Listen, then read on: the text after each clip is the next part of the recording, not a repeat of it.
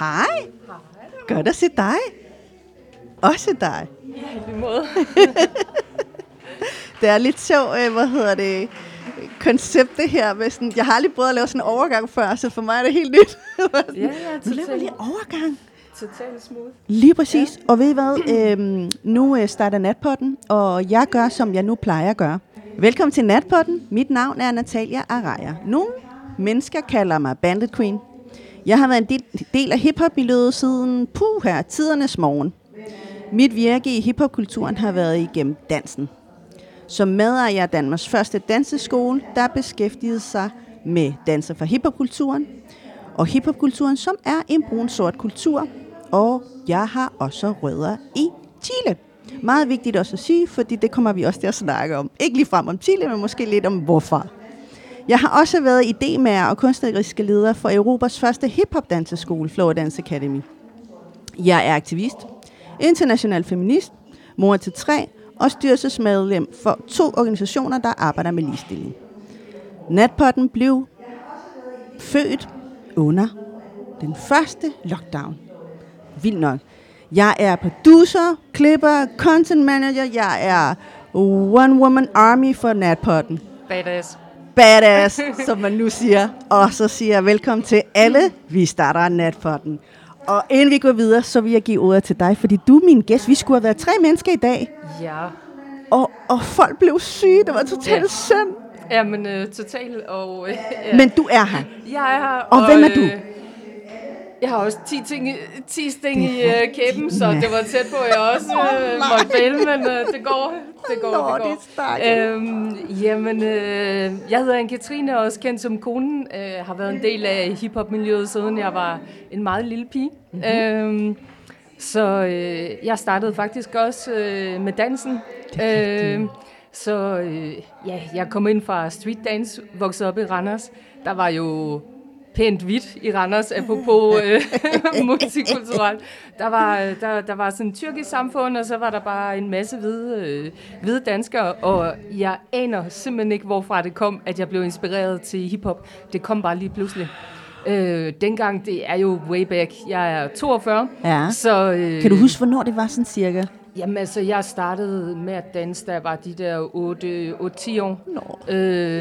Der var, jeg boede faktisk ved siden af en danseskole på et tidspunkt, og de dansede ballet og alle mulige ting derinde, og jeg stod sådan der og kiggede der, wow, det så flot ud. Men det var bare slet ikke det der, sådan, hvor mit hjerte det lå. Det var, jeg opdagede street dance, og ville egentlig bare gerne lære breakdance. Men det var der jo ikke rigtig nogen danselærer, der kunne i Randers, sjovt nok. Så jeg startede til street dance, og altså hiphop-musikken var jo meget under udvikling også, så du ved, det startede alt, altså der var jo så mange forskellige genrer, du ved, det var alt for det der helt bløde, sådan noget heavy D, som man jo ikke rigtig vil sige hiphop i dag, ikke? Men Now That We Found Love og alle de her ting. Præcis, New Jack Swing, som det hedder. Ja, nemlig. Yes. Altså, så der var det, der var Public Enemy, Run DMC, og en lille smule på den danske scene, og du ved, så man startede til street dance, ville egentlig gerne lære break, men der stod man så og dansede serier til heavy D, altså, du ved, men så måtte man til det med, og du ved, jeg tikkede danselæreren hver gang, hver torsdag, kan vi ikke nok lære break, og vi lærte altså, meget, meget små ting, og det var ligesom det, ikke? Og som tiden den så udviklede sig, så lige pludselig så kom der mere og mere hiphop igennem, altså flere forskellige genrer, og jeg blev også gammel nok til at selv begynde at skrive nogle rim, og jeg fik et lille stereoanlæg med en pladespiller på toppen, ikke? Du ved, og så men dengang, altså seriøst, det var fat i 80'erne, jeg havde ikke engang båndoptager først, altså det var bare sådan, men jeg havde ikke MTV, jeg havde bare én kanal, du ved. Ja. Det er. Ja, men så lige pludselig så begyndte jeg bare at skrive lidt rim, og begyndte at blive stor nok til at hænge ud med nogle af de lidt ældre drenge, fordi dengang der var meget, kulturen var jo super meget sådan noget Metallica, Guns N' Roses. Alle mine venner, de hørte ligesom det og gik til håndbold. Og jeg var bare sådan, okay, jeg kan lide hiphop, og du ved, og i hvert fald ikke håndbold, jeg kan godt lide basket. Og så jeg var bare sådan helt ved siden af, da jeg Randers. Altså fuldstændig. Men så var der så de her fyre, som jeg faktisk havde set skate, sådan, men der var de bare lidt ældre. De virkede helt vildt gamle. De var jo også 2 år ældre end mig. Og så blev jeg så gammel nok til at komme til at hænge ud med dem. Og så begyndte vi at tage til jams i Aalborg, og på Tusindfryd, og Aarhus. Og så, hvad årstal snakker vi om? Jamen altså, det har jo været sådan noget... Ja, der var de der 15-16 år. Ja, 15 nok. Ja. Og så begyndte jeg jo bare at hænge ud med dem lidt, og skrive lidt tekster, og så mødte vi jo en masse cool fyre i Aarhus, altså FMD, og altså folk, som stadig heldigvis er i mit liv i dag, som var bare mega talentfulde, ikke? Altså, super fedt. Og så skrev jeg så... Jeg blev spurgt, om ikke jeg havde lyst til at komme med på et demobånd, der hedder Rasmus Bo er den vildest. Og det var selvfølgelig en, hvad kan man sige, en pendant til Biggie Smalls The Illest. Så vi lavede sådan en demobånd, hvor vildt kan det blive for 40 kroner. Og det var så med alle de her Aarhus rapper, Kongehuset, og og også Pilfinger fra James Brown i dag. Og hvad har du også med det? Nå, jamen, han er også jyde jo for... Jamen, han kommer faktisk ned af fra Majbo, men han boede i Randers et år. Okay. Så og så C-Style, som jeg også har lavet musik med i dag, og Bis Frisk, som jeg har lavet også en del musik med i løbet af årene. Så det er ligesom om, at du ved, sådan, man fik lov at møde en masse fede fyre, og så spredes man lidt, så samles man igen, spredes lidt, samles igen. Og, fordi hiphop-miljøet var jo lille, ikke? Altså, jo, det var jo lille bitte... sådan community, eller sådan, det var en landsby, altså det var virkelig en landsby, ikke? Jo. Hvor alle kendte hinanden, ikke? Jo, altså vi var måske en 10-15, der hørte hiphop i Randers, hele Randers. Altså, der var 55.000 mennesker dengang. Altså, 10 personer, det er ikke meget. Men der var bare nogle fede rapper i Randers. Altså, der var C-Style, der var Nat Ill, altså Nat Ill og Static, altså mega fed rapper. Og altså, og så Bis der, og så var der også en, der hedder Sag. Og så kom jeg jo bare sådan til at lave lidt forskelligt, og når jeg så var rundt til James, der så jeg jo så Kølikaj, som dengang hed OMC, og han rappede med 2 track, så de hed Rim til Rytmer. Og dem havde jeg bare fulgt og set så mange gange over det hele. Og så ville skæbnen det, at på et tidspunkt, så blev Kølikaj, han blev simpelthen sådan noget, sådan noget aftenfolkeskole-lærer op i min ungdomsklub. Nå. Og der havde jeg været i gang med sådan noget til DJ-kort. Det var sådan noget, fordi der var masser af dem, der så kunne lide hiphop i Randers. De tog sig så også sammen og delte ud af det, du ved, ikke? Sådan, så vi dansede lidt, og så var der nogen, der lærte, hvordan kan jeg lige lave cutback der på de 2 12-10'er der, så jeg forsøgte også, du ved, en lille smule. Og så var jeg jo begyndt at rappe en lille bitte smule, og så Kølig, han holdt så sådan en eller anden, en eller anden workshop-ting. Og så var vi så en masse folk, som så kom, og så skrev vi nogle rim, og så optrådte vi med det den aften der i den der workshop, og så var man bare sådan, damn, du er fed og sådan noget, så har du ikke lyst til at lave noget sammen? Og det var jo så på samme tidspunkt, som jeg var i gang med at lave det der til Rasmus Bo. Og så, så begyndte vi at lave noget, der hed Prot, som egentlig var sådan en demobånd, ikke? Så hjemme hos ham, du ved, han boede hjemme med sine forældre, selvfølgelig gjorde vi det, ikke? Og så sad vi på en 4-spors båndoptager og sad der, okay, så skal man også vælge sine spor nøje, ikke? Du ved, hvad skal der ligge her? Så vi lavede sådan noget, en parodi på Holger K. og konen, og det var sådan set sådan, at konen, det blev født. Det var sådan, konen blev født. Nu er jeg med. Ja. Okay. Så vi lavede sådan noget, Kølikajs præsident, ils og pølser. Sådan en total præsidentkampagne-agtig for Kølikaj, så det var helt vildt sjovt. Så var der så en ung kvinde, der var super skarp, der ligesom satte hele det her De Grimme Ællinger-projekt i søen. Og hun havde så fået til opgave at samle en masse rapper til den her plade, fordi dengang, der kan man sige, der var selvfølgelig MC Einars, der var Rockers by Choice, der var Flopstars, men andet var der ikke rigtigt, og der var ikke sket noget i mange år. Der var ikke kommet nogen udgivelser i nogle år.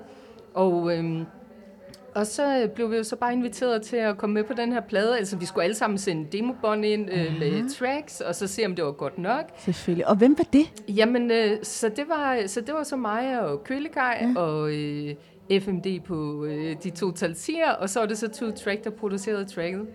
Så ja. Så det var super fedt, og så lavede vi så det her nummer, der kom med på pladen, De Grimme Ællinger, og der var jo Malte Coyne på, der var alle rappere, der rappede i Danmark dengang, de havde et nummer på. Og det var super fedt. Så kom vi også lige til København og release party med cigaretpiger med cigaretter på fadet og sådan noget. Du ved sådan noget i dag, man ville bare tænke, what the fuck, altså. Men det var bare, men det var super sjovt, ikke? Altså, og du var, hvor gammel var du på det jamen, tidspunkt? der var jeg så, var det 16 eller sådan noget, 17. Wow, stadig lille bitte jo. Ja, jeg var meget lille. Altså, når jeg ser billederne af det, og var sådan surrør, og bare sådan meget, du ved, sådan genert også, ikke? Jeg var sådan lidt introvert. Altså, ja, så. Og også fordi du var den eneste pige, ikke? Altså unge kvinde på det tidspunkt. Jo. Blandt altså, alle de her... Der var selvfølgelig også KCL herovre, ikke? Ja, herover, men ikke der, hvor... Nej, ikke i Jylland. Der var ikke rigtig nogen, og til Jamesene, det var meget begrænset, hvilke piger der også kom. Altså, det var sådan, du ved, måske kæresterne til DJ'sene, og der var også et par få piger, der også var virkelig interesseret i det, ikke? Men det var ikke så mange. Altså i hvert fald for Randers, ikke? Ja. Så, men så er det jo fedt, når jeg så tog til Aarhus og til James, så mødte man jo bare folk, og... Det var super spændende. Altså også netop det der nu, når jeg ikke rigtig havde så mange i Randers. Altså, der var ikke det der store community, og man hørte jo heller ikke hiphop i radioen. Så det var sådan, man skulle virkelig kende nogen, bare for at få lov til at lytte til det. Så der var også hele det der med at udvikle sin egen stil, og altså man kan sige, det er måske lettere, når der ikke er så mange forskellige at lytte til, ikke? Men man kan sige, at i dag udviklingen kan jo gå meget hurtigere, ikke? Fordi der er så meget at lytte til, og det er der bare lige på Spotify, altså bare lige sidde og flippe igennem, ikke? Nemlig, super fedt. Ja. Og hvordan, altså, nu nævnte jeg det her, men der var ikke så mange piger. Jeg var jo også en del af dengang. Ja. Jeg rappede der ikke, men vi var ikke særlig mange.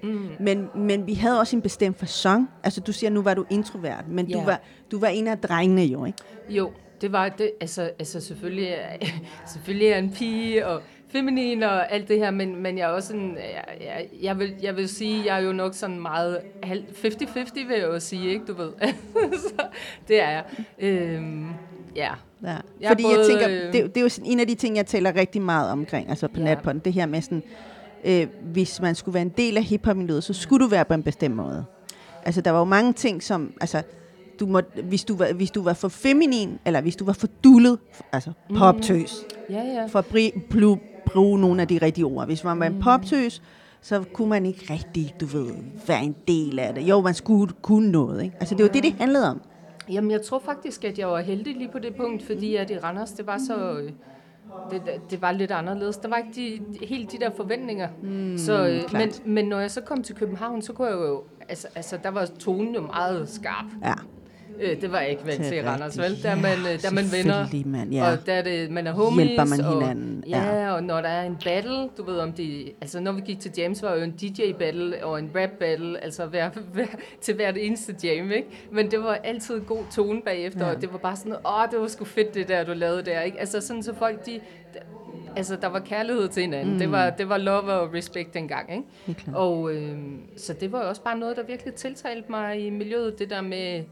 Der var folk med alle mulige baggrunde også, og der bare havde den her kærlighed til musik, som jeg også havde. Altså, super fedt. Ja, klart. Og så lavede du de her numre, og det gjorde du et par år, eller hvad skete der så? Jamen altså, jeg var med på en tre numre der på det der demobånd, og så De Grimme Ællinger, og så kom der så nogle, altså... Der kom en flere ting, jeg rappede også, altså så mig, og man kan sige, jeg startede med at rappe med Køli og så FMD, og vi tog rundt til James og spillede og sådan noget, og jeg spillede også i Aalborg med Per V. Han var faktisk den allerførste til at invitere mig med på scenen, Og jeg havde lige, du ved, jeg kunne overhovedet ikke huske teksten, og jeg skulle rappe Gert Langemann, der han lavede beatbox, og det skulle jeg bare, og du ved, og bare sådan helt grøn, og lige startede med sådan at rap, og så skulle jeg rappe over det. Det var bare mega svært, ikke? Og samtidig med, at man skulle huske teksten. Helt koks første gang der, ikke? Men fik den vist reddet hjem, tror jeg. Ikke helt sikker, men efter det så gik det meget godt, ikke?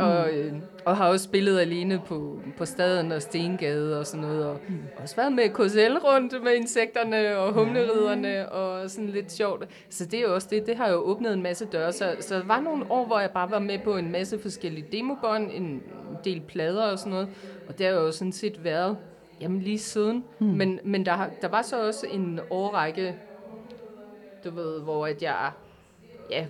at jeg egentlig bare gav den gas med mine studier og sådan noget, fordi man kan sige, på et tidspunkt, der kom et skel i hiphop-miljøet, hvor at lige pludselig, vi gik fra det her Love and Harmony, og da jeg flyttede til København ugen efter gymnasiet, så hang vi ud nede på huset og sådan noget. Var du også en af dem? Ja, det var jeg. Ja. Sådan kom der sådan fredag lørdag, og bare, der blev spillet hiphop, og det var, og der var vi jo sådan 200 mennesker, der bare var der og alle sammen. Spillet det var fed hiphop. Altså, det var EPMD, Rakim, og det var sådan rigtig hiphop, ikke? Yeah. Og alle folk, der bare dansede hele weekenden og bare sludrede, og efter det gik man til James, så det var bare gode tider. Men så kom der lige pludselig det der skel, hvor så Coke begynder at komme ind på scenen i hiphop. Og for mig, så var det bare lidt det der med, du ved, jeg kunne ikke rigtig identificere mig med at være til en fest, og så alle de der folk, man plejede at synes var super søde og cool. Lige pludselig så var det sådan, som om man ikke rigtig kunne genkende dem, sådan som om de ikke rigtig var sig selv. Og det fandt jeg også ud af, hvorfor ligesom, ikke? Og der gik bare coke i hiphop-miljøet. Ja, og så var jeg bare sådan, jeg skulle også ind og læse, og så begyndte jeg at læse i 5 år på CBS. Ja. Meget utraditionelt. Sådan helt, du ved, rød sådan på skalaen, ikke? Sådan ind på CBS og læse som bare sådan helt, du ved, fin fornemmelse af alt det her. Men det var super fedt. Altså, så jeg læste noget økonomisk politik, hvor det er også sådan meget sådan med ulandene, og altså hvor man kan gå ind og arbejde i forskellige NGO'er bagefter. Og så på overbygningen, der læste jeg så selvfølgelig international marketing og ledelse, så ved boss lady, og så er det også bare marketing, det er jo bare rap. Det er det jo, altså, så meget. Du får penge for at lave rap hver dag, og bare sige, jeg er bedre end den, og jeg er bedre end den, okay, giv mig penge for det lige pludselig. Ja, lige præcis. Det er marketing. Det er marketing. Det er ren marketing. Essensen af marketing, det er det faktisk. Ja. Så gjorde jeg det åbenbart så godt, at jeg blev rekrutteret ned til Genève, hvor jeg så arbejdede hos Procter & Gamble, et af de største fast-moving consumer goods firmaer i hele verden, hvor jeg så skrev produktkoncepter for Olay, Oil of Olay, skincare, du ved, og Max Factor, makeup og sådan noget, og lavede reklamekampagner og produkter for dem. Og der, så boede jeg der 4 år, jeg har også boet i Milano, hvor jeg også læste et halvt år, og jeg boede i Bruxelles et halvt år, hvor jeg også læste alt der. Så det gik jo masser af tid med det. Og så kan man sige, så var jeg ligesom ude af hiphop-miljøet i de år der. Og vi snakker nullerne, kan det altså jeg flyttede dernede 2006, tror jeg. Okay, ja. Det giver meget god mening i forhold til, at koken ligesom invaderede hiphop-kulturen. Ja, nemlig. I nullerne, så rigtigt, ja. Det var lidt der gik lidt for meget coke i den. Pose, og, det gør det, desværre. Desværre, altså, men, altså, jeg var ligesom dig, sådan, hvorfor er folk så mærkelige indtil sådan, de er på coke? Hvad? Hvorfor er de på coke? Ja, men det var også bare sådan, altså selv ens veninder, man var bare sådan, hvorfor er min veninde mærkelig i dag, og sådan noget, og det var bare, det hang sgu lidt, det hang lidt. Ja. Men da jeg så flyttede tilbage til Danmark, så begyndte jeg også at få nye connections, og jeg mødte også Tobak i Munden, var med på et par af deres plader, to af deres plader, og vi spillede på Roskilde, og der var jeg så med som gæsterapper, det var super fedt, og og X-Farm, det er så den ene produceren der fra Tobak i Munden, han lavede så en plade, der hed Flugten, hvor jeg så var med på. Og så var jeg bare med på en masse sådan, en masse forskellige små ting, sådan, meget sjovt. Fint. Du havde altså, du lavede stadigvæk de her vilde ting med marketing og sådan, altså politisk, alt det her, og rappet. Ja, så arbejdede jeg så for Georg Jensen og Stelter og sådan nogle bagefter. Og så, det er sådan, vi kører, det er sådan, vi ruller, ikke? Men det betyder jo også, at man jo bare gør tingene for sjov. Altså, så det er jo ikke noget med at sidde og øve sig hver dag, fordi du ved, altså da jeg boede i Genève, jeg arbejdede sådan noget 70-80 timer om ugen, ikke? Ja. Altså, og jeg har sgu altid haft lidt travlt med det der. Så det bliver jo bare for sjov. Ja. Og så må man også bare give op og så sige, okay, så bliver jeg sgu ikke mega dygtig, men jeg går op i mine tekster og skriver dem ordentligt. Der er tit flertydige, altså det er altid sådan noget lidt, det kan betyde det, eller det kan betyde det, eller hvor, altså du ved sådan, jeg går op i teksterne, altså det er jo også en del af marketing, også det der med at gå op i og danne et eller andet univers på en eller anden måde, det synes jeg er fedt, ikke? Så nogle gange, så er det jo en historie, jeg skriver, hvor det nærmest er ligesom i en film. Mm-hmm. For eksempel så på den ene plade, der lavede vi et nummer også med Isbjerg, der hedder Hip Hop i Fjerde, hvor det er sådan et aktivistnummer nærmest, sådan, hvor vi spreder en virus, så de begynder at breakdance og rap og sådan noget, ikke? Men sådan for at komme kapitalismen til liv, så må vi starte det helt fra scratch, ikke? Så verden, den bliver bare besat af hiphop, og så, du ved, genopstår, ikke? Du ved, så det var sådan nogle mærkelige idéer, jeg nogle gange får. Ja. Så, verden bliver bare besat af hiphop, og det var sådan, det var ønskedrømmen en gang. Det var det jo. Alle lyttede til hiphop, og det gør alle i dag jo. Ja, det gør alle i dag. Hiphop er jo den største genre, den har overgået rock. Altså, det er jo sindssygt at tænke på. Det er crazy. Det er crazy, altså, der er mange penge i hiphop nu. Ja. Altså, selvfølgelig hvis du er ude og spille, og selvfølgelig hvis du er i USA, er der masser af penge i det, ikke? Men ja, herhjemme, man får jo ikke noget, hvis du bare lægger det på Spotify. Du skal ud og spille en masse. Ja. Men det betyder også, at hiphop-kulturen, som jeg elsker, er kommet lidt mere væk, at nu er det rap. Altså sådan, og man kan jo rap over techno, du kan rap til alt, ikke? Altså, så der kommer også folk ind i kulturen, som egentlig ikke er hiphopper, som bare er rapper. Prøv at forklare det, fordi det er jo sådan en ting, jeg tit snakker med folk om. Vi ved, altså det er jo meget indforstået, det du siger nu. Ja. Så vi skal ligesom forklare folk, hvad er det betyder, når vi siger hiphop-kulturen? Men for mig så går det jo, det er jo nok individuelt, ikke? Men for mig så hiphop-kulturen, det var også noget med, du ved, der hvor det startede fra, det her med det her sammenhold, og med at alle også bliver accepteret i kulturen, så der er en vis ligeværdighed i den der kultur, samtidig med at der er konkurrence. Men der er noget med sådan respekt for alle folk, lige meget hvilken baggrund det kommer fra, hvilken farve du har, hvad dine forældre de laver, whatever. Altså, så er man bare der til stede i nuet på de samme præmisser. Det er for mig sådan hiphop, og så den her glæde til, altså til graffiti, dans, musikken, og de her, der opstår jo også en masse, altså sådan et ordforråd og en kultur, en måde, man udtrykker sig selv på inden for hiphop. Det gør der. Det gør der. Ja, det gør der. Det gør der. Ja. Og det er jo også en kærlighed til det der med, at man lige smider en eller anden reference ind i sin tekst, en eller anden skjult reference til et eller andet. Det giver også bare lige lidt, ikke? Der er ikke nogen udefra, der ved, hvad det betyder, men dem, der ved det, de ved det. Så, if you know, you know. Ja, det er det, ikke? Altså, og det er også det fede, ikke? Sådan lidt skjult kodesprog, ikke? Helt klart. Ja. Og det er igen, fordi det har været en ungdomskultur, ikke? En ungdomskultur, som ligesom, altså, jeg har lige snakket om det her med at blive voksen også i hiphopkulturen, ikke? Yeah. Du, altså, når jeg sidder og snakker dig, nu kender jeg dig, og vi er nærmest naboer også, ikke? Og det her med sådan, vi ved jo godt, hvordan hiphopkulturen var engang, at den revolution, som hiphopkulturen lavede, og vi voksede op i den.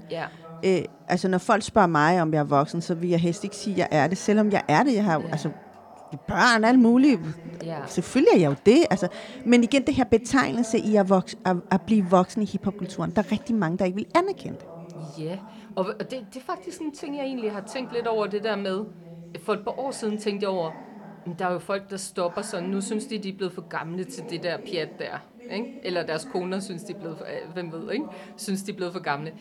Men der er så til gengæld også mange, som ligesom fortsætter alligevel. Og så også det der med, man har jo også set, altså for eksempel, altså Common og alle de andre, Talib Kweli, sådan rapper, jeg synes er mega fede, de rapper jo stadig.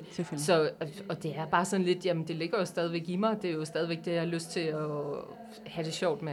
Præcis. Altså, så hvorfor ikke gøre det? Lige præcis, og igen det der med sådan, netop fordi, som jeg også nævnte før, det her med, at vi har været med til at lave den slags revolution, for at identificere os med nogen, som lignede os. Yeah. Hvor der ikke var, som du sagde, farve og alt det der. Altså, det bruger man selvfølgelig ikke mere. Man siger ikke, man er farveblind mere. Det må man ikke sige mere. Lad være med det. Men dengang gjorde vi, fordi vi ikke vidste bedre. Og igen det her med, fordi vi så hinanden som det her kæmpe gruppe, landsby, hvor alle kunne lide de samme ting. Ikke? Jo. Men de her ting, selvom det ændrer sig med tiden, så sidder det der stadigvæk. Altså, jeg siger også den dag i dag, jeg tror ikke helt, jeg gider danse mere, men den lyst har jeg heller ikke haft i lang tid. Så det er jo ikke, jeg tror ikke, det er på grund af min alder. Nej. Jeg tror bare, jeg synes, det er sjovt at koreografere. Jeg synes, det er sjovt at lave event. Jeg synes, det er fedt at være projektleder. Altså, du ved, men de her ting kommer jo fra hiphop. Jeg har lavet eventer i 25 år eller sådan noget. Altså, jeg har lavet de første internationale danseventer i Danmark. Altså, der var ikke nogen, der havde lavet det før mig. Altså, så på den måde er der jo mange ting, som jeg ikke var uddannet til. Du skulle så meget også have været min danselærer. Siger det bare.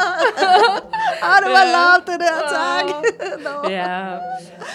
Men det er igen det der med sådan, du ved, vi har jo haft det i blodet, ikke? Altså, det har været vores DNA. Så selvfølgelig slipper man det ikke. Fordi der er nogen, der sætter en label på, nu er du voksen, nu må du ikke være hiphop. Sådan. Det er jo også bare et eller andet, der bare lige, altså når jeg hører en bestemt type musik, så er lige pludselig min krop, den boom, boom, boom, du ved, jeg kan ikke sidde stille, om jeg er i bussen, så er det bare sådan, og så er okay, nu skal jeg nok forsøge at styre mig, men wow, hvor er det fedt det her. Altså det ligger bare. Det ligger bare der. Det gør det, hovedet ligger. Men lige for at lige vende tilbage til den der ting med kulturen, en ting, der jo også var meget, altså nu er vi tilbage til 4-spors båndoptager og alle de her mega, du ved, primitive ting dengang, men da jeg gik i gym, piger, de måtte ikke have kondisko på. Jeg var bare sådan mig og så mine drengevenner, vi var nede i sådan, den lokale, sådan der var sådan en gammel mand, der havde en sportsforretning, hvor at han havde nogle 70'er Puma-sko og 80'er Adidas trøjer og sådan noget. Så der var vi nede og få lov til at gå ind på hans lager, så bare købe alle de her ting. What? Så jeg gik jo i de her vilde ting der i gymnasiet, men folk, de synes jo bare, at det var sgu mærkeligt. Hvorfor har hun sådan, så kunne jeg godt have sådan en, du ved, sådan en stram 80'er, du ved, trøje på, og så en tennisnederdel, og så havde jeg fået fat på Puma-sko, og pigerne var bare sådan, ej, hvor de bare grimme, de der, hvad laver du med? Og det var bare sådan, jamen, det var bare en mærkelig tid. Der var så mange ting, man ikke måtte som pige dengang. Ikke? Ja. Altså, det var bare virkelig mansplaining, og det var bare piger, de skulle bare sidde stille og se søde ud. Ikke? Helt sikkert. Så der var også en masse ting, man sådan ændrer med hiphop-kulturen. Man står på en scene, man siger nogle ting, du ved, siger alle mulige ting, politiske ting, frække ting, sjove ting, du ved, hvad der nu endelig er der, ikke? Ja. Laver grin med rockere, det har jeg også gjort meget. Men det er faktisk, det er åbenbart noget, der ligger i min familie. Okay. Hardcore. Jeg lavede engang sådan en nummer, sådan, hvor jeg rappede om en rocker. Altså, Randers var jo sådan, eller er jo sådan en rockerby. Selvfølgelig. Rockerborg. Og der er masser af rockerborg. Ja, det var det. Så det var en stor ting, da jeg boede der. Det var de her rockere. Så du lavede et nummer, altså ikke dedikeret som sådan, vel? Eller hvordan? Prøv at forklare. Jo, det kan man godt sige, ikke? Ja. Altså, skal vi ikke bare lukke nu og sige, at jeg er glad for, at jeg ikke fik test? Fordi det var jeg bare utrolig glad for.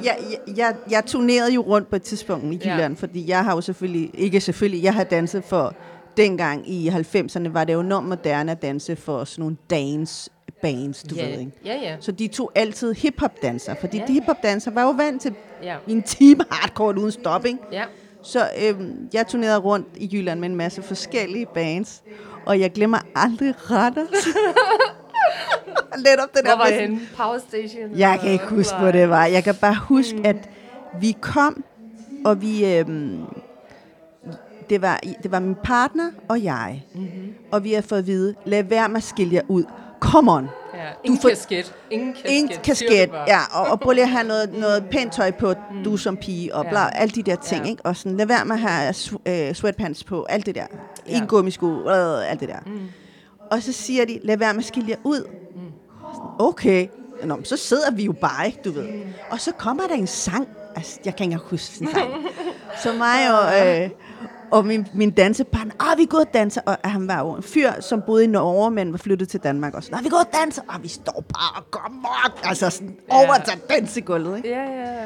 Og det var så fint nok, og det var ligesom sådan, altså, det var fint nok, at jeg som pige kunne ligesom danse. Jeg dansede jo ikke fræk eller sexet eller noget, for det kunne jeg jo slet ikke finde ud af dengang. Jeg var bare totalt drenget.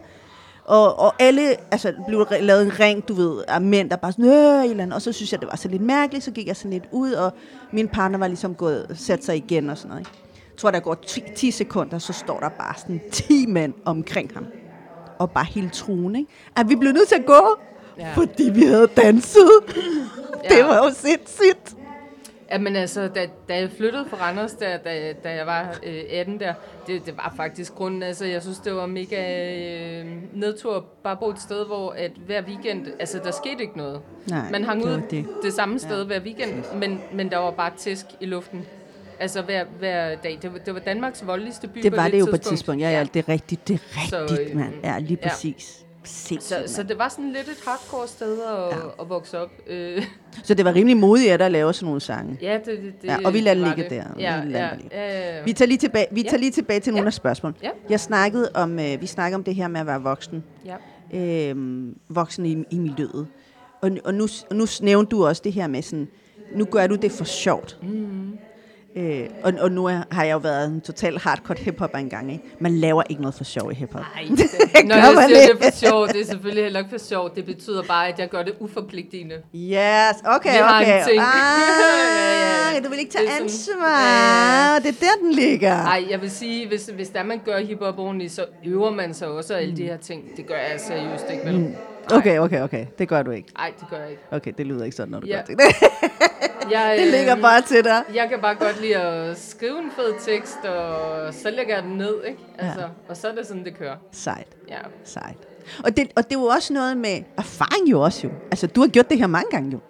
Jamen, jeg tror egentlig bare, det er selvfølgelig noget med, at man har en eller anden rytmesans, og man kan lide at fortælle en historie på en eller anden måde, ikke?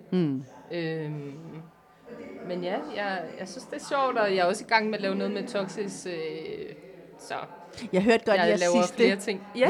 Den er ret fed. Ja. Og jeg var totalt biaset i dag. Jeg spolede frem til et kunststykke. Jeg gad ikke at høre på drengene. Eller mændene, undskyld, det gad jeg ikke. Ikke i dag. Det er bare jo. Jeg vil bare høre dig. Det har man lov til. Men igen, for at komme tilbage til, jeg går helt tiden rundt om den her spørgsmål. Edgeisten. Det her med at blive voksen, noget andet, blive en voksen kvinde i hiphop-miljøet. Den er også lidt anderledes, ikke? Jo, men...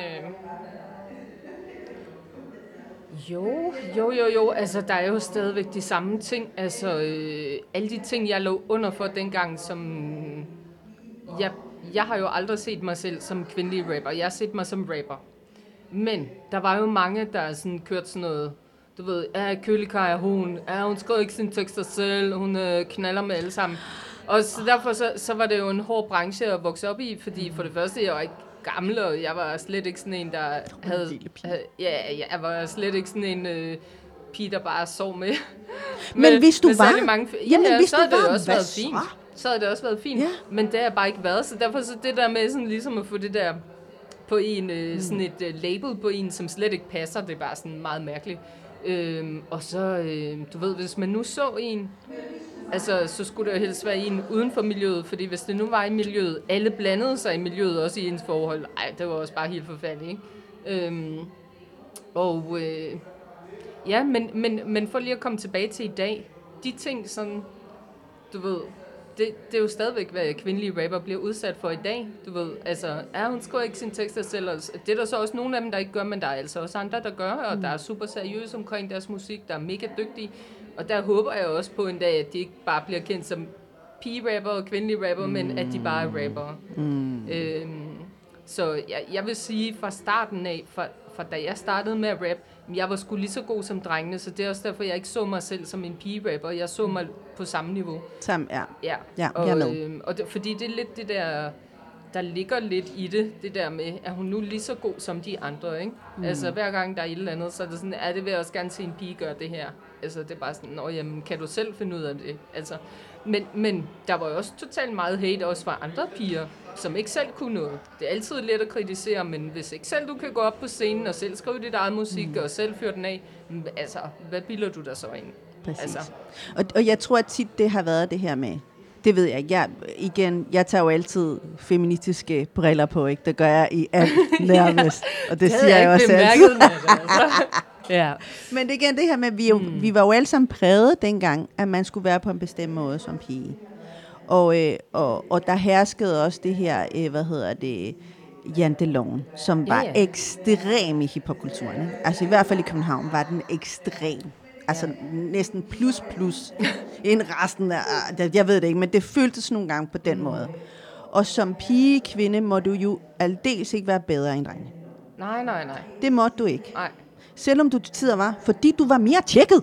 Ja. Fordi du skulle være mere tjekket. Fordi hvis du ikke var mere tjekket, så var der helt sikkert nogen, der ville pege på, hvor du ikke var tjekket henne. Så der var jo ligesom det der dobbelt-op strukturel sexisme, som man siger, ikke? Jo. At man var præget af som pige-kvinde. Hun skal jo ikke tro, hun er noget, vel? Altså, hun skriver ikke sine tekster, eller det var bare fordi hun kender, eller bare fordi, der var altid bare fordi, eller fordi hun har knaldet med alle. Ja. Men der var altid bare fordi, eller bare fordi man var pige. Ja. Så tilbage til det her strukturelle sexisme, som jeg synes stadigvæk, det hersker i hiphop-miljøet. Altså det er jo ikke fordi, på mange punkter tror jeg, at den nye generation gør oprør imod det. Ja. Men vi var ikke særlig gode til det, fordi vi så det heller ikke. Jamen, jeg tror egentlig bare, at tingene er en... Du ved, vi kom ligesom helt fra nulbunden, ikke? Du ved, præcis. Hvor man skal have lov til at bare have de sko på, man gerne vil have på, ikke? Så vi har faktisk gjort en del arbejde, der har gjort i dag, at man taler... Du opdrager dine børn anderledes, end vores forældre opdrog os, ikke? Ja. Så det er ligesom, du ved, man tager en tørn for hver generation, det tror jeg virkelig på. Så jeg tror virkelig, vi har gjort vores, altså fordi, du ved, altså i dag der er der ikke nogen, der tager mig på røven, når jeg er på arbejde, men det var der, da jeg var 20, ikke? Altså, så tingene ændrer sig jo ved, at man tager nogle konfrontationer, og man bare må stå op og virkelig være sej, ikke? Altså, man skal... Og det er igen det der, det er ligesom det, jeg prøvede at spørge før, det her med sådan, vi var på en bestemt måde. Altså selvom du siger også, du var jo introvert, og du var en af drengene og alle de der, men man skulle ligesom understrege de her, grænser ret hæftigt, altså. Jamen, jeg tror egentlig bare, at, det ved jeg ikke, jeg har altid bare været den, jeg nu var. Synes jeg. Så jeg har altid bare været lidt ligeglad med det der. Altså det betyder ikke, at jeg er ligeglad, fordi det gør jo også, at man så på et tidspunkt siger, ved du hvad, lige nu, jeg synes folk blander sig i mine ting, og du ved, og alle de her haters, og så kan det bare lige være, at jeg lige laver noget andet i en periode. Så det har fået mig til at lave andre ting. Men altså, så laver man jo andre kreative ting, eller arbejder og udvikler sine skills. Altså, livet er jo at skabe. Om jeg så skaber, når jeg laver tekster, eller på arbejdet, eller sidder og tegner dårligt. Men du ved, så er det jo bare at skabe ting. Og ellers så går man i stå, så dør man, ikke? Ja, og det er jo det hele handler om, at få lov til at være sig selv. Den der frihed, ikke? Altså, totalt Buddha. Altså, det er frihed, det handler om, ikke? Ja. Og det fandt man jo rigtig meget i hiphop-kulturen. Ja. Og jeg siger kulturen igen, fordi der var en frihed at kunne være, som man havde lyst til. Ja. Ud fra de skills, man nu havde, selvfølgelig. Ikke? Man blev så dømt, ikke? Men det gør man jo alle steder. Det gør man jo også på arbejdet stadigvæk, ikke? Altså, du ved. Men, ikke på mit arbejde. Ikke på det. Nej, ikke på det. Det gør man sgu da ikke. Men nu arbejder jeg i Paris, ikke? Så det er helt sikkert da vi skruer tiden lidt tilbage. Way back. Ja. Så men ja. Så når man sådan spoler frem til i dag. Vi har jo masser af rapper. Ja. Og jeg siger rapper, ikke? Rigtig mange. Ja. Og de er meget forskellige. Og de har hver deres udtryk, hvilket jeg synes er jo fantastisk.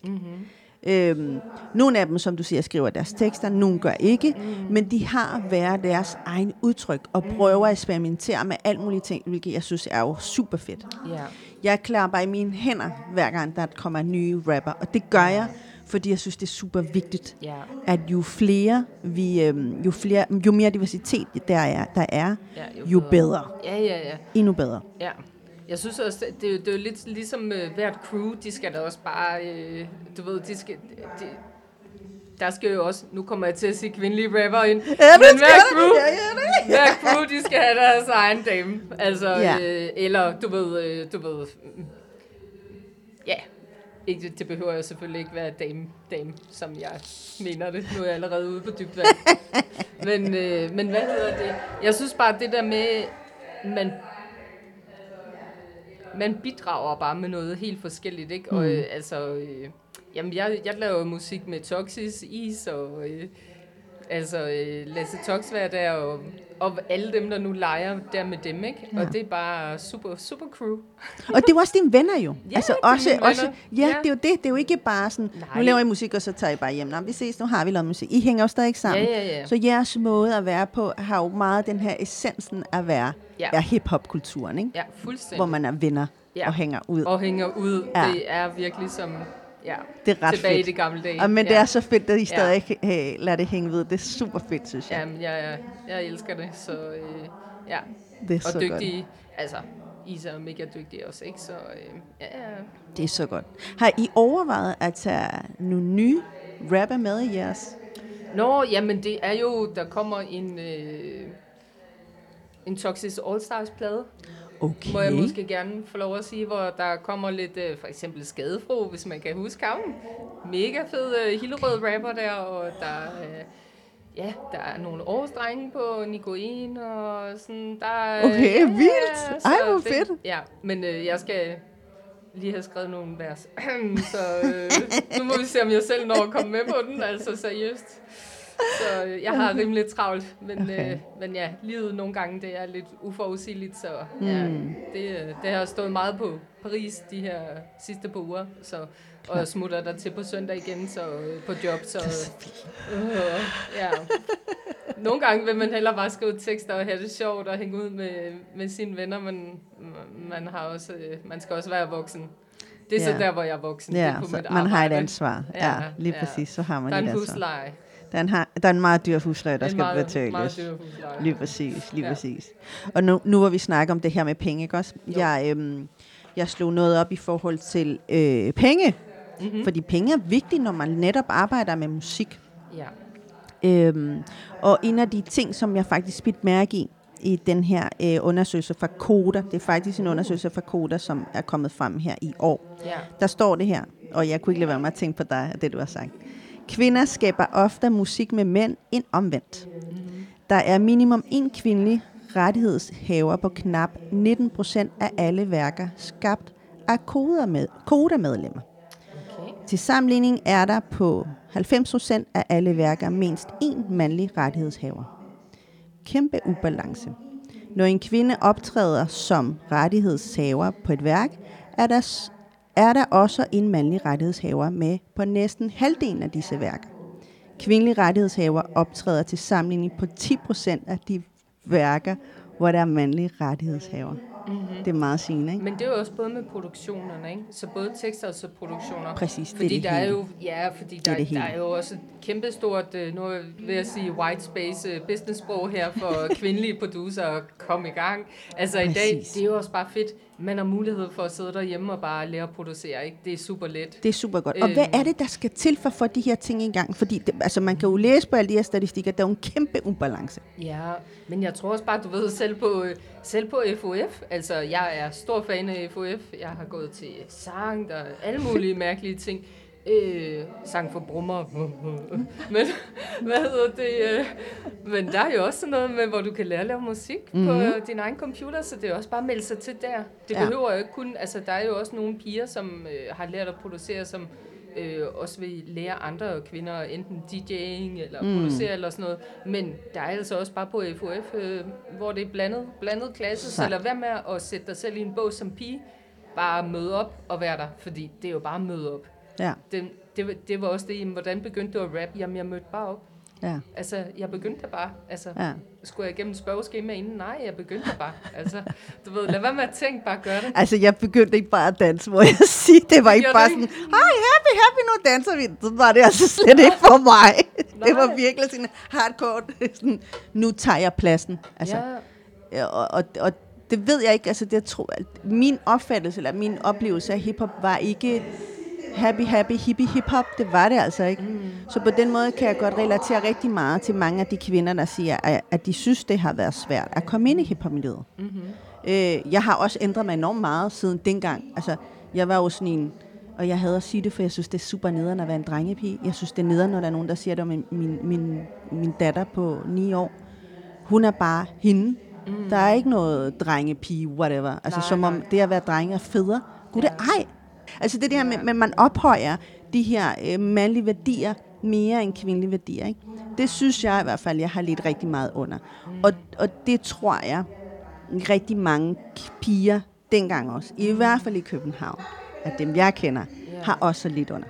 Ja, men der var jo også bare sådan, det var bare en anden tone herovre. Ja. Altså, jamen det tror jeg også, der var noget helt andet. Der var jo også en masse piger dem ude fra staden dengang, der var sådan hiphopper, og de var mega hardcore, og jeg var totalt skræmt. Bange for dem. Jeg var så skræmt. Jeg var bange for dem, ja. Jeg var sådan, du ved, gammel pigespejder der på Randers der. Blåmejse, og så, du ved, så kommer man over og møder de der staden tøser der. Men det var nødvendigt jo. Altså, det var jo nødvendigt at være på den måde. Altså, jeg var jo ikke fra staden, men jeg havde den her. Altså, jeg havde min egen måde at nu vokset op i Torstugård, så selvfølgelig havde jeg bare sådan en måde at være på. Men det var nødvendigt for ligesom at, det er derfor, jeg sagde færdig her med, at om du havde den oplevelse, at du skulle understrege dine grænser endnu mere. Fordi det skulle man. Altså, lad være med at tage mig på røven. Altså, jeg fik et kæmpe chok, sidst jeg var til Nokia-koncert. Det er altså ikke engang særlig mange år siden. Jeg tror, det ved jeg ikke, 4 år siden, måske før corona, 2 år før corona, whatever. Hvor der er ingen, der tog mig på røven. Det er ret vildt. Altså, jeg er ikke en, folk ikke kender i hiphop-miljøet. Nej. Så på den måde kunne man sige, måske kunne jeg gå for uden den hånd på min røv, men det gør jeg ikke. Jamen, jeg har aldrig, for mig, så har jeg været udsat for en masse grimme ting, men det har faktisk primært været når jeg boede i udlandet. Ikke så meget i Danmark. Der er blevet tilbudt penge for sex. Om jeg lige vil det ene og det andet, om det tredje og det fjerde og sådan noget. Men det har klart været på en anden måde end altså for eksempel i Paris, som er hardcore. Som er mega hardcore, du ved, hvor man lige pludselig bare står helt spændt mellem en masse mænd, og der bare jeg havde en hånd nede i mine trusser, og lige pludselig bare sådan, og man kan ikke se, hvor kommer armen fra, man stivner fuldstændig. Fuldstændig. Bare sådan, hvad sker der? I metroen. Så jeg prøvede masser af sådan nogle ting, men jeg har været lidt skånet for det, altså i Danmark, altså blevet taget på numsen på en arbejdsplads og sådan nogle ting, men du ved, men det har ikke været farligt som de ting, jeg har prøvet. Ej, det lyder helt fucked at sige, men jeg forstår godt, hvad du mener. Jeg forstår så godt, hvad du mener, men at det man skal sige det. Ja, det var det. Altså, en gang, da jeg boede i Schweiz, der var på et tidspunkt, jeg var bange for at forlade min lejlighed, fordi der var en, der havde forfulgt mig, og han stod nede, han vidste, hvor jeg boede, og stod nede ved busstopstedet lige foran min lejlighed. Nej. Du ved, sådan nogle ting. Jeg har prøvet masser af sådan noget. Må tro med at tæske en fyr, altså, du ved, sådan nogle ting, jeg aldrig kom, altså, jeg er virkelig ikke voldelig. Men jeg har virkelig måtte sådan tro med at smide en fyr ned ad nogle trapper. Altså, du ved, sådan nogle ting, som bare er grænseoverskridende for mig selv med min egen etik. For ligesom at være safe. Altså, så jeg har prøvet sådan nogle ting. Ja. Men herhjemme, der synes jeg faktisk, det har været okay. Ja. Men der er det jo mere sådan noget med, hvorfor er det mændene, der sidder i bestyrelsen? Du ved ikke, så kommer der bare sådan helt bort ind, og så er der en pige med i den der bestyrelse, som er datter af en af de andre mænd, ikke? Altså, du ved, altså sådan nogle ting, hvor jeg sådan bliver lidt i det røde, selvfølgelig. Så rører jeg lidt op i det røde felt, ikke? Eller hvorfor mænd skal have mere løn, eller du ved, altså hvorfor er der så mange ting, der er okay for mænd stadig, som det ikke er for kvinder, ikke? Altså sådan nogle ting. Helt klart. For at gå tilbage til det her, netop meget sigende, det her med mænd, der sidder oppe i hierarkiet eller magten. Ikke? Ja. Der var også noget i den her undersøgelse fra Koda, som jeg stødte lidt på, og det var det her med, at hvordan algoritmer virker. Ja. Hvordan de fungerer for os. Ikke? Mm-hmm. Og selvfølgelig, algoritmer kører jo sådan her, jo flere gange du lytter til en sang, jo flere gange kommer den også frem. Det gør den jo med alt. Også på Instagram, på Facebook, whatever. Men den bliver også delt op i køn.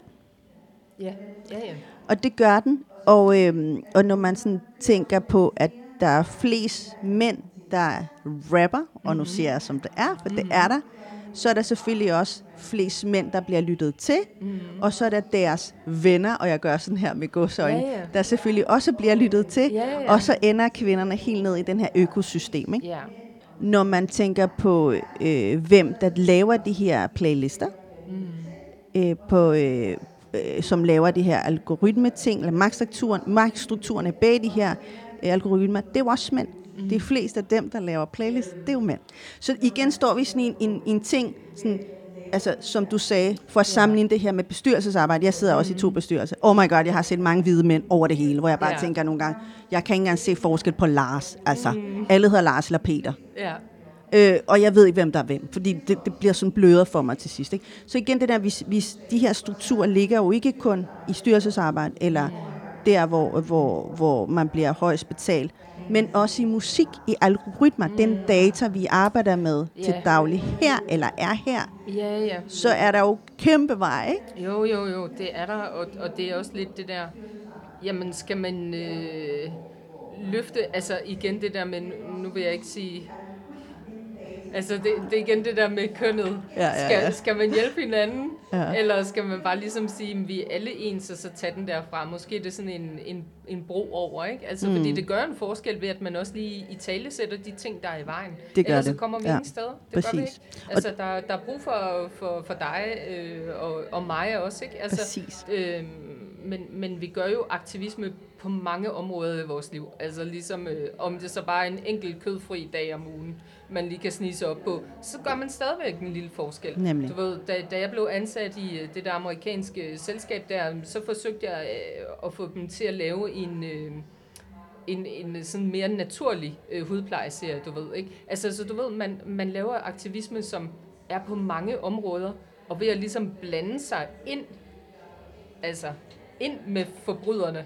Jeg er helt med på, hvad du siger. Ja. Så gør man laver the hustle, ikke? Ja. Altså, vi kan godt kalde det the hustle. Ja, men det kan man godt. Det kan vi godt. Ja. Og det er helt okay at lave sådan en slags hustle. Ja, man går totalt ninja-stilen ind, og får penge for det. Præcis. Og laver et godt resultat, fordi man får det også igennem nogle gange, ikke? Så... Det er så godt sagt. Det er så godt sagt. Og når vi snakker net om det her med at lave the hustle, eller gå bag udenom, og ligesom få penge for det, man egentlig, den aktivisme, man egentlig har gjort altid. Ikke? Hvad ønsker du for den næste generation af kvinder, femmes, non-binære rapper? Jamen, jeg håber egentlig bare, at de vil synes, det er sjovt faktisk, at de går ind i det og finder glæden i det, fordi det er jo, altså for det første, det har givet mig helt vildt meget, men det er også bare det, der er kernen i livet. Det er jo med at finde noget, man holder af, og så også passe på det, og tage sin ret også. Det der med at ikke at blive slået ned af de der ting. Bare ligesom, når man føler, at alle folk står og glor på en, jamen så bare vend dit syn indad i stedet for, sådan du ikke står og suger alle folks fordomme mod dig. Du ved, man behøver faktisk ikke have så meget barriere. Hvis der man er sådan...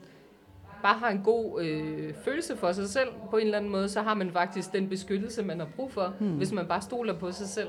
Så det er jo bare det der med at kunne beholde den hele tiden, og kunne stole på sig selv.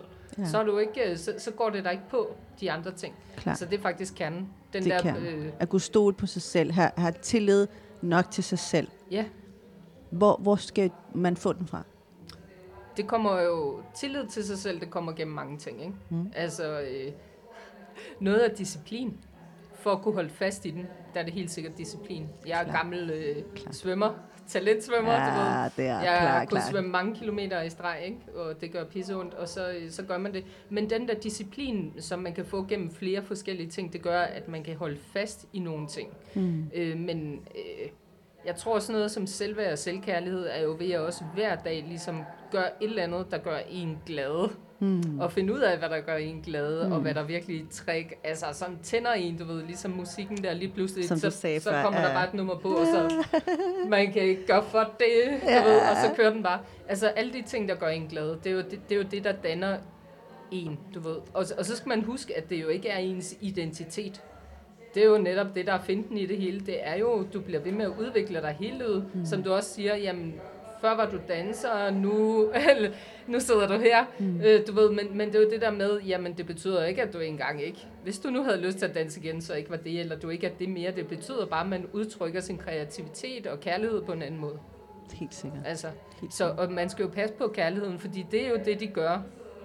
De andre, de forsøger at tage noget fra en, fordi de ikke selv har deres egen kærlighed. Så det er bare ligesom, bare husk det, når det er, du møder lidt had. Altså, så bare, når jeg måske så har det ikke noget med mig at gøre nødvendigvis. Måske jeg tænker lige sådan, jeg skal lige mærke efter, er der noget om det, vedkommende siger? Det er der måske der egentlig ikke. Eller måske er der, måske har bare ikke lyst til at gøre noget ved det. Og det er jo min ret. Du ved, man skal ikke please andre. Man skal bare være der for sig selv, ikke? Og så for dem, man elsker også. Jeg synes jo så også, at der er noget med, man har et vist ansvar også med de ting, man lukker ud. Altså i mine tekster, du ved, jeg havde lavet et nummer med yes, altså med at være dit bedste sind, altså være dit bedste jeg, altså sådan. Så der er også nogle ting med ligesom, hvad man giver til andre på en eller anden måde. Man kan give en masse, du ved, nedtursting, eller man kan give noget godt til andre. Så der er også lidt det der, hvad jeg har lyst til at dele af mig selv. Det er selvfølgelig fint at vise en nuance. Du ved, nogle dage så er man bare sur, og der er en eller anden, der er mega nederen, og du ved, har trådt på en, og så laver man et nummer med det. Men jeg synes også, jeg kan personligt bedst lide artister, der ligesom når hele vejen rundt. Altså der måske, du ved, ikke kun er nedtursrapper, men også er optursrapper. Nedtursrapper. Ja. Fedt sagt. Så godt sagt. Og med det, så vil jeg sige, ved du hvad, du har fat i en rigtig ende, fordi endorfiner gør rigtig meget. Og når vi snakker om drugs før, det er gratis drugs. Det er gratis drugs, og rappen lille ting også jo. Så, præcis, venner. Op på scenen. Få nogle endorfiner frem. Ja. Vær glad. Ja. Og hvis man ikke er glad, er det også okay. Og det er med det sagt, okay. Det er også helt okay. Så er tiden gået, og så vil jeg sige tak for i dag. Tak fordi du ville komme med. Ja, selvfølgelig. Det var selvom din tænder og alt muligt, og din stakkel. Ja. Og tak fordi I lytter med, venner. Vi ses igen næste gang. Hej.